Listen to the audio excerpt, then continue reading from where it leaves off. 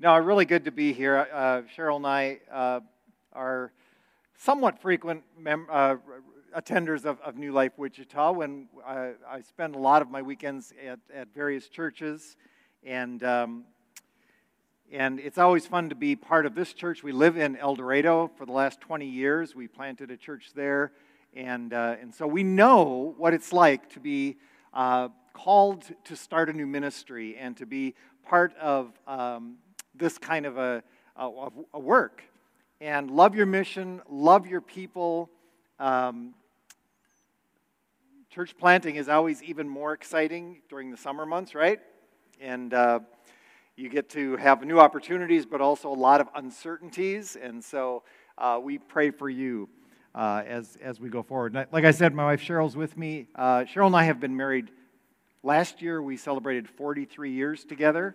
And yeah, a little bit hard to believe since we're still both, in our 30s and things. But we do have 3 grown children who are all actually 30s and beyond. So God has been gracious to us. Our 10th grandchild was born just a couple of months ago, and we are so blessed to be able to celebrate God's goodness. And provisions through our families. Occasionally, when Cheryl and I are at a table, it's very seldom that all of us are sitting around a table together, but every now and then, once or twice a year, we're all together, and we'll be just sitting there looking at all these people, and I'll turn to Cheryl and say, where did all these people come from? It's like, if you're a grandparent, you kind of understand that it seems like we were just, newlyweds not that long ago, but all of a sudden it's like, wow, life changes things. Thank you for the kingdom presence that you are making here in Wichita and beyond through the ministry of New Life. It is amazing to see how God continues to make disciples, and I love the community that you have together. It's been fun to get to know some of your leaders and some of you here over the last number of years. I want to just say I am so grateful because your ministry extends beyond the walls of New Life. And one of your long-term members, Jerry, is actually the treasurer of the Midwest Conference of the Covenant Church. And I just want to say thank you, Jerry, and thank you, New Life, for serving the larger church in this way. It's really, really actually significant. And so, Jerry, so grateful for you and for what you bring to our church family.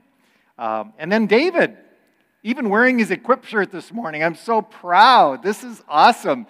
So David Gonzalez is in our Midwest Conference Seminary by Extension cohort, which is really aimed at equipping young leaders for the future of the church. And the church is continuing to be God's plan A for redeeming and restoring a broken creation. And David is such a great example of somebody who's called and gifted for ministry and is preparing. So this is, we have actually 2 cohorts in our conference. And these are all the students in those 2 cohorts who happened to join for lunch in Florida in January when we were at a conference. And I was going to circle you, David, but they'll find you. But such a great group of people, and the stories that are part of this kind of a room of people are quite amazing. So I love my family. I love the church. For the last 37 years or so, Cheryl and I have been able to serve established churches and then also to start new churches in California and Minnesota and here in Kansas. And just recently, as David mentioned, I've been given the opportunity to serve the churches, the 95 churches of the Midwest Conference as superintendent, which is a little bit mind-warping for me. It's not something I really was pursuing, but here we are, and I'm grateful for the opportunity to lead in this way. And doing that has allowed me to meet some interesting people over the last number of years. I've traveled our churches as director of church planting, and I've met all these interesting people like Mary, who is a woman in one of our churches in Iowa. Now, Mary and her husband are really an interesting couple. They're, probably our age, a little older, and they seem to run into celebrities wherever they travel. They're very adventurous. They love the desert Southwest like Cheryl and I do. And so on a recent trip to some remote place in the southwest of the U.S., Mary runs into a guy. Mary and her husband run into a guy, and it just happens to be Harrison Ford. Now, I think, we've traveled a lot of remote places and have never run into anybody that we know. Certainly not anybody with the stature and recognition of Harrison Ford. And so I thought, well, that's just kind of a one-off thing. But then, of course, no. She also runs into people like our president. And I started to think, I wonder, is this like a one-off thing just with people in Iowa, or are people in other churches connected to some of these higher profile people as well? And so I started asking people when I'm at churches. I said, so do you know any celebrities, or have you met any celebrities? And here is a photo of one of our worship leaders with Mick Fleetwood from Fleetwood Mac. And she's a worship leader in Colorado. And she has another one, I think, with Danny Glover. And I'm thinking, this is ridiculous. What is it with some of these people? And like, I don't have these connections. One of our couples has a photo with our former vice president, Mike Pence. And then there's youth pastors. Youth pastors run in a different crowd. And so this youth pastor, any of you remember him? Yeah, so how many remember Mr. T? Okay, I was in a church not too long ago where, like, nobody remembered Mr. T except the old people, so consider yourself well-informed. Yeah, Mr. T, so this is great. Okay, now here's my question for you. Any of you got some great connections? I'm not going to be able to do this for those of you who are worshiping online, but for those in the crowd here, and there's a number of you here, any really great connections that you've had with a celebrity or a star? Anybody have a photo that you would share? Who is it? Who's it with? Can you just yell out? Harry Chapin. See? The list continues. Anyone else? I mean, I had people shout out, Jack Nicholson. Raven Simone. Yeah. See, it just keeps going, and you just think, there's all these connections that people have. Now, Cheryl and I don't run in celebrity circles, but I have to tell you, there is one photo that I'm pretty proud of with a star, and it happened not far from here. Cheryl and I, this was several years ago, we had gone out for lunch at Jason's Deli, when it was still over in Bradley Fair on Rock Road. And I was sitting there, and Cheryl, all of a sudden, her eyes perk up because somebody had walked through the door and taken a seat behind us, and it was Kirstie Alley. And, she's from Wichita, and sad that she had passed away last year, but Cheryl was bound and determined to capture this moment on camera, right? So here she is. She secretly pulls out her cell phone and captures this weird photo of me having lunch with Kirstie Alley. So I've got one on the screen now. I've got my celebrity photo. Celebrities intrigue us. Earlier this year, Cheryl and I were scrolling Netflix for something to watch at night, and we ended up watching some of Seinfeld's comedians in cars getting coffee. Any of you watch this show? Actually, it's pretty fun. The premise is very simple. Jerry Seinfeld picks up a guest, and they drive to a diner where they have coffee and talk. It's like, who would make a show of this? It's like, if I did that, nobody would watch it. But we watch it because these are stars. These are people who, because of their popularity, have some interest. And it doesn't hurt that they may be driving $1 million BMW 507 or a 49 Porsche or something like that. But stars enjoy certain privilege. And, there are certain perks, there's certain power that go with stardom. And so I guess it should not surprise us that we are intrigued with stardom at some level ourselves, right? At some level, we are intrigued with stardom. 30 years ago, a friend of mine and we were just starting out in ministry, and we were in Chicago returning from a conference, and we were waiting for our flight at O'Hare Airport. And my friend and I were talking, and he was pretty excited because he had just been encouraged by a superintendent at the meeting who said, you know, you ought to consider planting a new church. You could be a church planter. And he was even more excited, my friend was even more excited, because this superintendent had referred to him as a rising star in the denomination. And I remember that 30 years later. I remember that conversation very vividly because it's the first time I'd ever heard of a Christian refer to another Christ follower as a rising star. And it didn't sit right with me. Theologically, it didn't sit right with me. And I was also jealous because he didn't refer to me as a rising star, you know? But ever since then, my ears have perked up whenever Christians use this type of language. And it happens. A couple of years ago, I was at a training. It was at the same place, David, up in Minnesota, where we did a lot of our church planter training. And a good friend of mine was leading a section of this training for a group of church planters. She's a very good speaker and has a very winsome personality. And when she finished her section of the training, two of my colleagues leaned over to each other and said, "She's a rock star." Our scripture today is from Philippians chapter 2, and it has some things to say about star quality. Let's listen to the text. Philippians 2, beginning at verse 14. The Apostle Paul writes, "Do everything without complaining or arguing, so that you may become blameless and pure, children of God without fault in a crooked and depraved generation, in which you shine like stars in the universe as you hold out the word of life."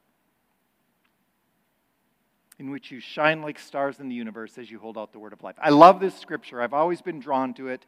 I've preached on it numerous times over the many years of ministry that we've had. But recently, it has taken on some new contours over the last 2-3 years as I've reflected on it. You know, I've always been aware, as many of you have, that we live in a broken world, right? I mean, not everything is as God designed it to be. There's a lot of pain. There's a lot of things that are not right. But in the last several years, it seems like the world has gone into a tailspin and that everything's on fire at times, right? It just seems like there's so much that has come to a head all at once. And this was true before the pandemic. But during the pandemic, all of these things sort of rose to a new level. And, whether it's politics or social issues, suddenly we found ourselves fragmenting and fracturing around all kinds of different ways, all kinds of different fracture lines, whether it's racial issues or guns or immigration or the Supreme Court, human sexuality, whatever it is, we've found a way to fracture and to fight about it. In his book, The Great Divorce, any of you C.S. Lewis fans in the room here? Yeah, a couple of them. If you haven't read The Great Divorce, I'd encourage you to pick a copy up this summer and immerse yourself in an interesting book. In this book, C.S. Lewis paints a vivid picture of what I think Paul is referring to actually in the Philippians text when he talks about a crooked and depraved generation. Lewis paints a picture of what he calls Greytown. And Greytown is a place apart from God where people can be their own gods, where you can get whatever you want whenever you want it. That actually sounds kind of interesting, right? Well, in Greytown, everyone gets their own way and nobody gets along with each other. Everyone gets their way, nobody gets along, but that's okay because in Greytown, there is unlimited space for people to run to their own corners. And they do. So driven by fear and insecurity and contempt for each other, the people in Greytown move farther and farther and farther from each other until thousands and millions of miles separate them, each neighbor from each other. I mean, they're just completely out on their own. Now, it often feels to me like this same impulse is at work in our culture today. And it's not that we move physically distant from each other, but it seems that our own dark fears, amplified by media echo chambers, encourage us to run to our own corners where we can be outraged by those who share our particular view of reality. And no matter what we're talking about, there's a corner that you can run to where you can be with people who agree with you, right? Any of you catch the coronation of King Charles yesterday? A little bit of that? Pretty amazing pageantry. My wife's Canadian, so she saw her prime minister there, and the Canadian flag as part of the procession. But we would disagree over some things probably. When we were dating especially, I would go up to visit her family and we'd talk about America and Canada, the U.S. and Canada, and the difference. And boy, we could run to our own corners pretty quick on that one. I learned not to criticize the Queen, who had the same birthday as my mother-in-law. But whatever view of reality you have, you'll find people that you can run to a corner with, as opposed to everyone else. And over the last few years, if you don't like Anthony Fauci, there's a corner for you, right? Or if you believe all guns should be absolutely banned, there's a corner for you. Or vice versa. Or if you harbor resentment toward a particular group of people, there's a corner for you. We are all people who have experienced over the last few years this impulse to run to our corners, even in the church. And so we understand when people that we love, people who are looking for hope in life, people who need to find a pathway forward that makes sense, people who are looking for a place to land, when they look at the church and say, I don't know that I want to run to those corners. Because sometimes the church has had their own corners, right? So what does it mean to shine like stars as we hold out the word of life? What does that mean? Well, let's dig a little deeper into this chapter of Philippians chapter 2. If we go back a little bit to the earlier part of the chapter, it says, do nothing out of selfish ambition or vain conceit, but in humility consider others better than yourselves. Each of you should look not only to your own interests, but also to the interests of others.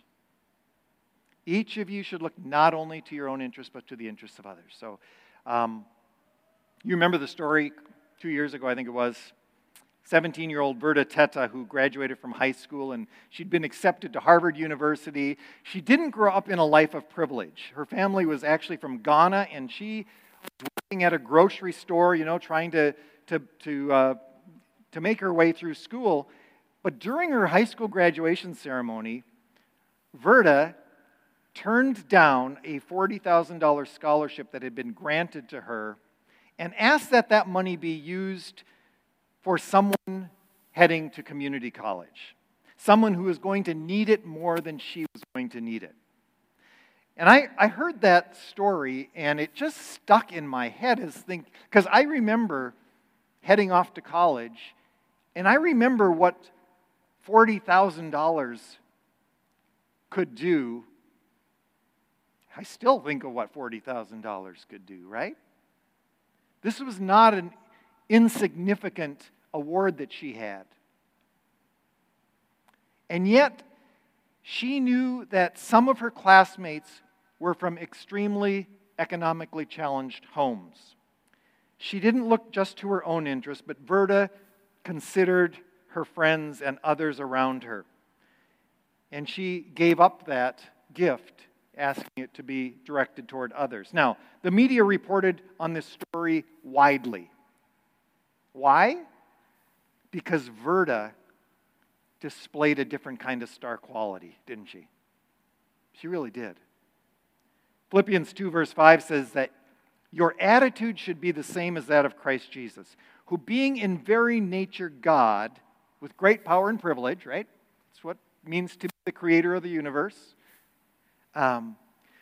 Being in very nature God did not consider equality with God something to be grasped or held tightly to, but made himself nothing, taking the very nature of a servant.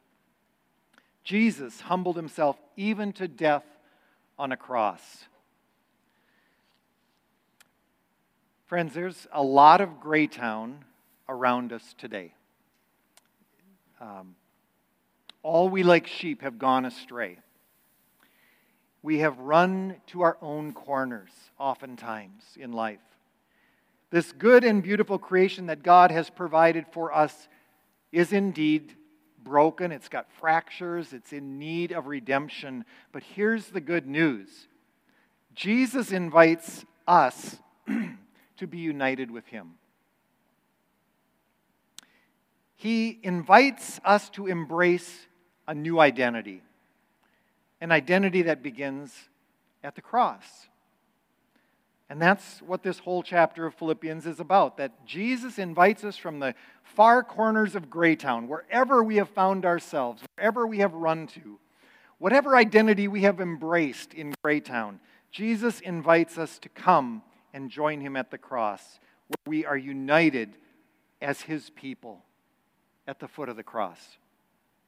Now, it's easy to say that. It's easy to proclaim the true gospel that this is possible. It's more challenging to live it out. It's not easy to let go of the identities and the beliefs that we have embraced in some of these distant corners. It's hard to give it up. It's hard to let go. Colossians, another one of the letters that the Apostle Paul wrote, tells us that in chapter 2, verse 15, that Jesus on the cross disarmed the powers and the authorities. And I know that there are powers and authorities that continue to grip my heart, grip my mind today, because I can feel those powers and authorities sometimes working in me whenever I hear certain people talking, whenever I see certain flags waving, whenever I scroll certain stories on the news feed on my iPhone, I can feel those powers and authorities luring me back into the corners that I would love to find my identity in. I don't know if any of you feel that, but Jesus calls us back from those corners, back from that identity, and says, come to the cross.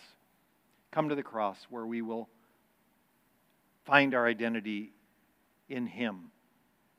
And when we find our identity in him, all of those fractures and divisions begin to drop away. And we find ourselves as one people in him. Nobody likes living in Greytown. Greytown, if you read the book, The Great Divorce, you'll find that Greytown is actually hell. A lot of people, who have stepped away from the church today have done so because they see in some ways that the church has been part of the problem, not part of the solution. And honestly, I've served the church for almost 40 years, and I would have to say, yeah, that's not wrong. Sometimes the church is part of the problem, isn't it? That we get caught up in the wrong identities, that we have not understood our call to the cross in quite the way that maybe we should. And maybe it's because we get distracted with the wrong kind of stardom at times. Our neighbors, our neighbors are not looking for superstar pastors. Do you know that? They're not. Some church congregations are. But the people around us aren't looking for superstars. They're not looking for churches that are building some awesome empire in some corner of Greytown. That's not what people are looking for today.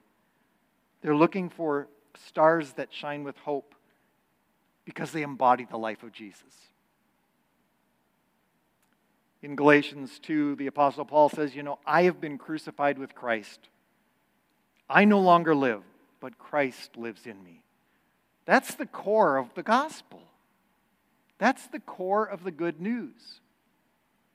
And so imagine the encouragement that comes when we let the crucified and risen Lord set us free from our various corners, when we let our crucified and risen Lord help us embrace a new identity that comes from being united with Him, letting go of those dark corners of Greytown, when we look not only to our own interests, but to the interests of each other, even those from very different corners.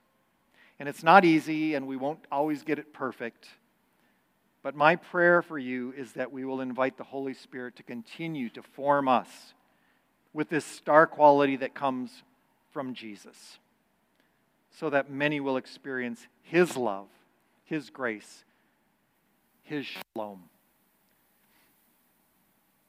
One of our favorite movie, it's going to date us.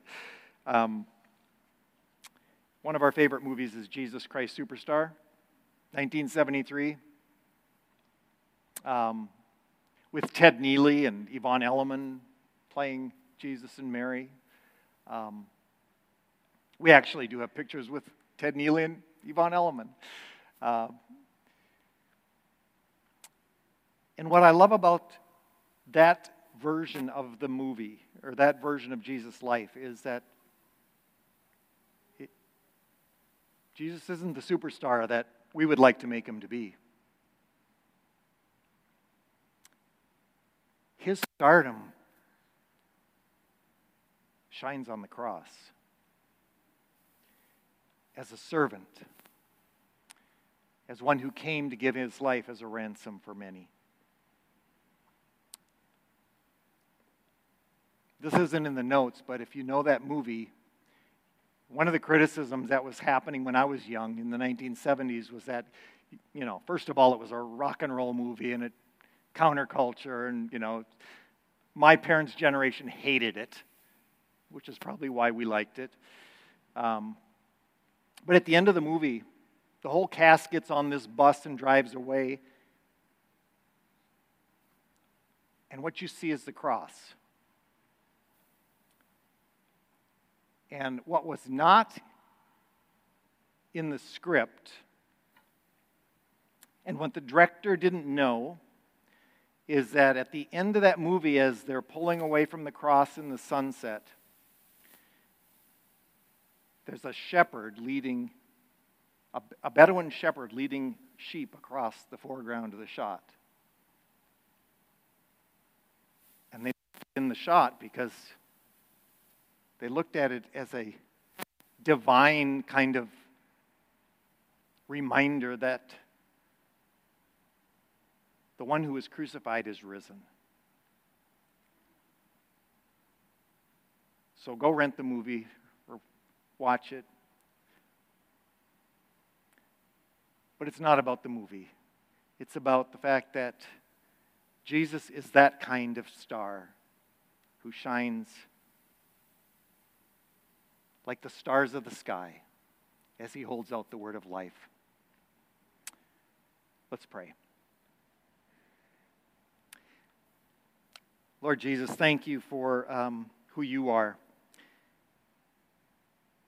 for being a servant who came and gave Yourself, who put others first. Lord, we are grateful because You have called us to shine like stars in the sky as well. And so, Lord, we ask Your Holy Spirit to continue to work in our own lives and in Your church. I thank You, God, for New Life Wichita, which reflects, God, this kind of star quality of holding out life through service and lifting others up. I pray Your blessing, God, on each of us today as we continue to have just an enduring faith to walk with You in a world that is broken, God, but a world that You are in the process of renewing and redeeming. And we pray that you would just sustain us. I too pray for Pastor Chad and for Shauna, Lord, that they would be renewed and that you would guide them with your presence. And Lord, may we be wonderfully surprised at how you continue to work in our lives and through your church. We ask in Jesus' name, amen.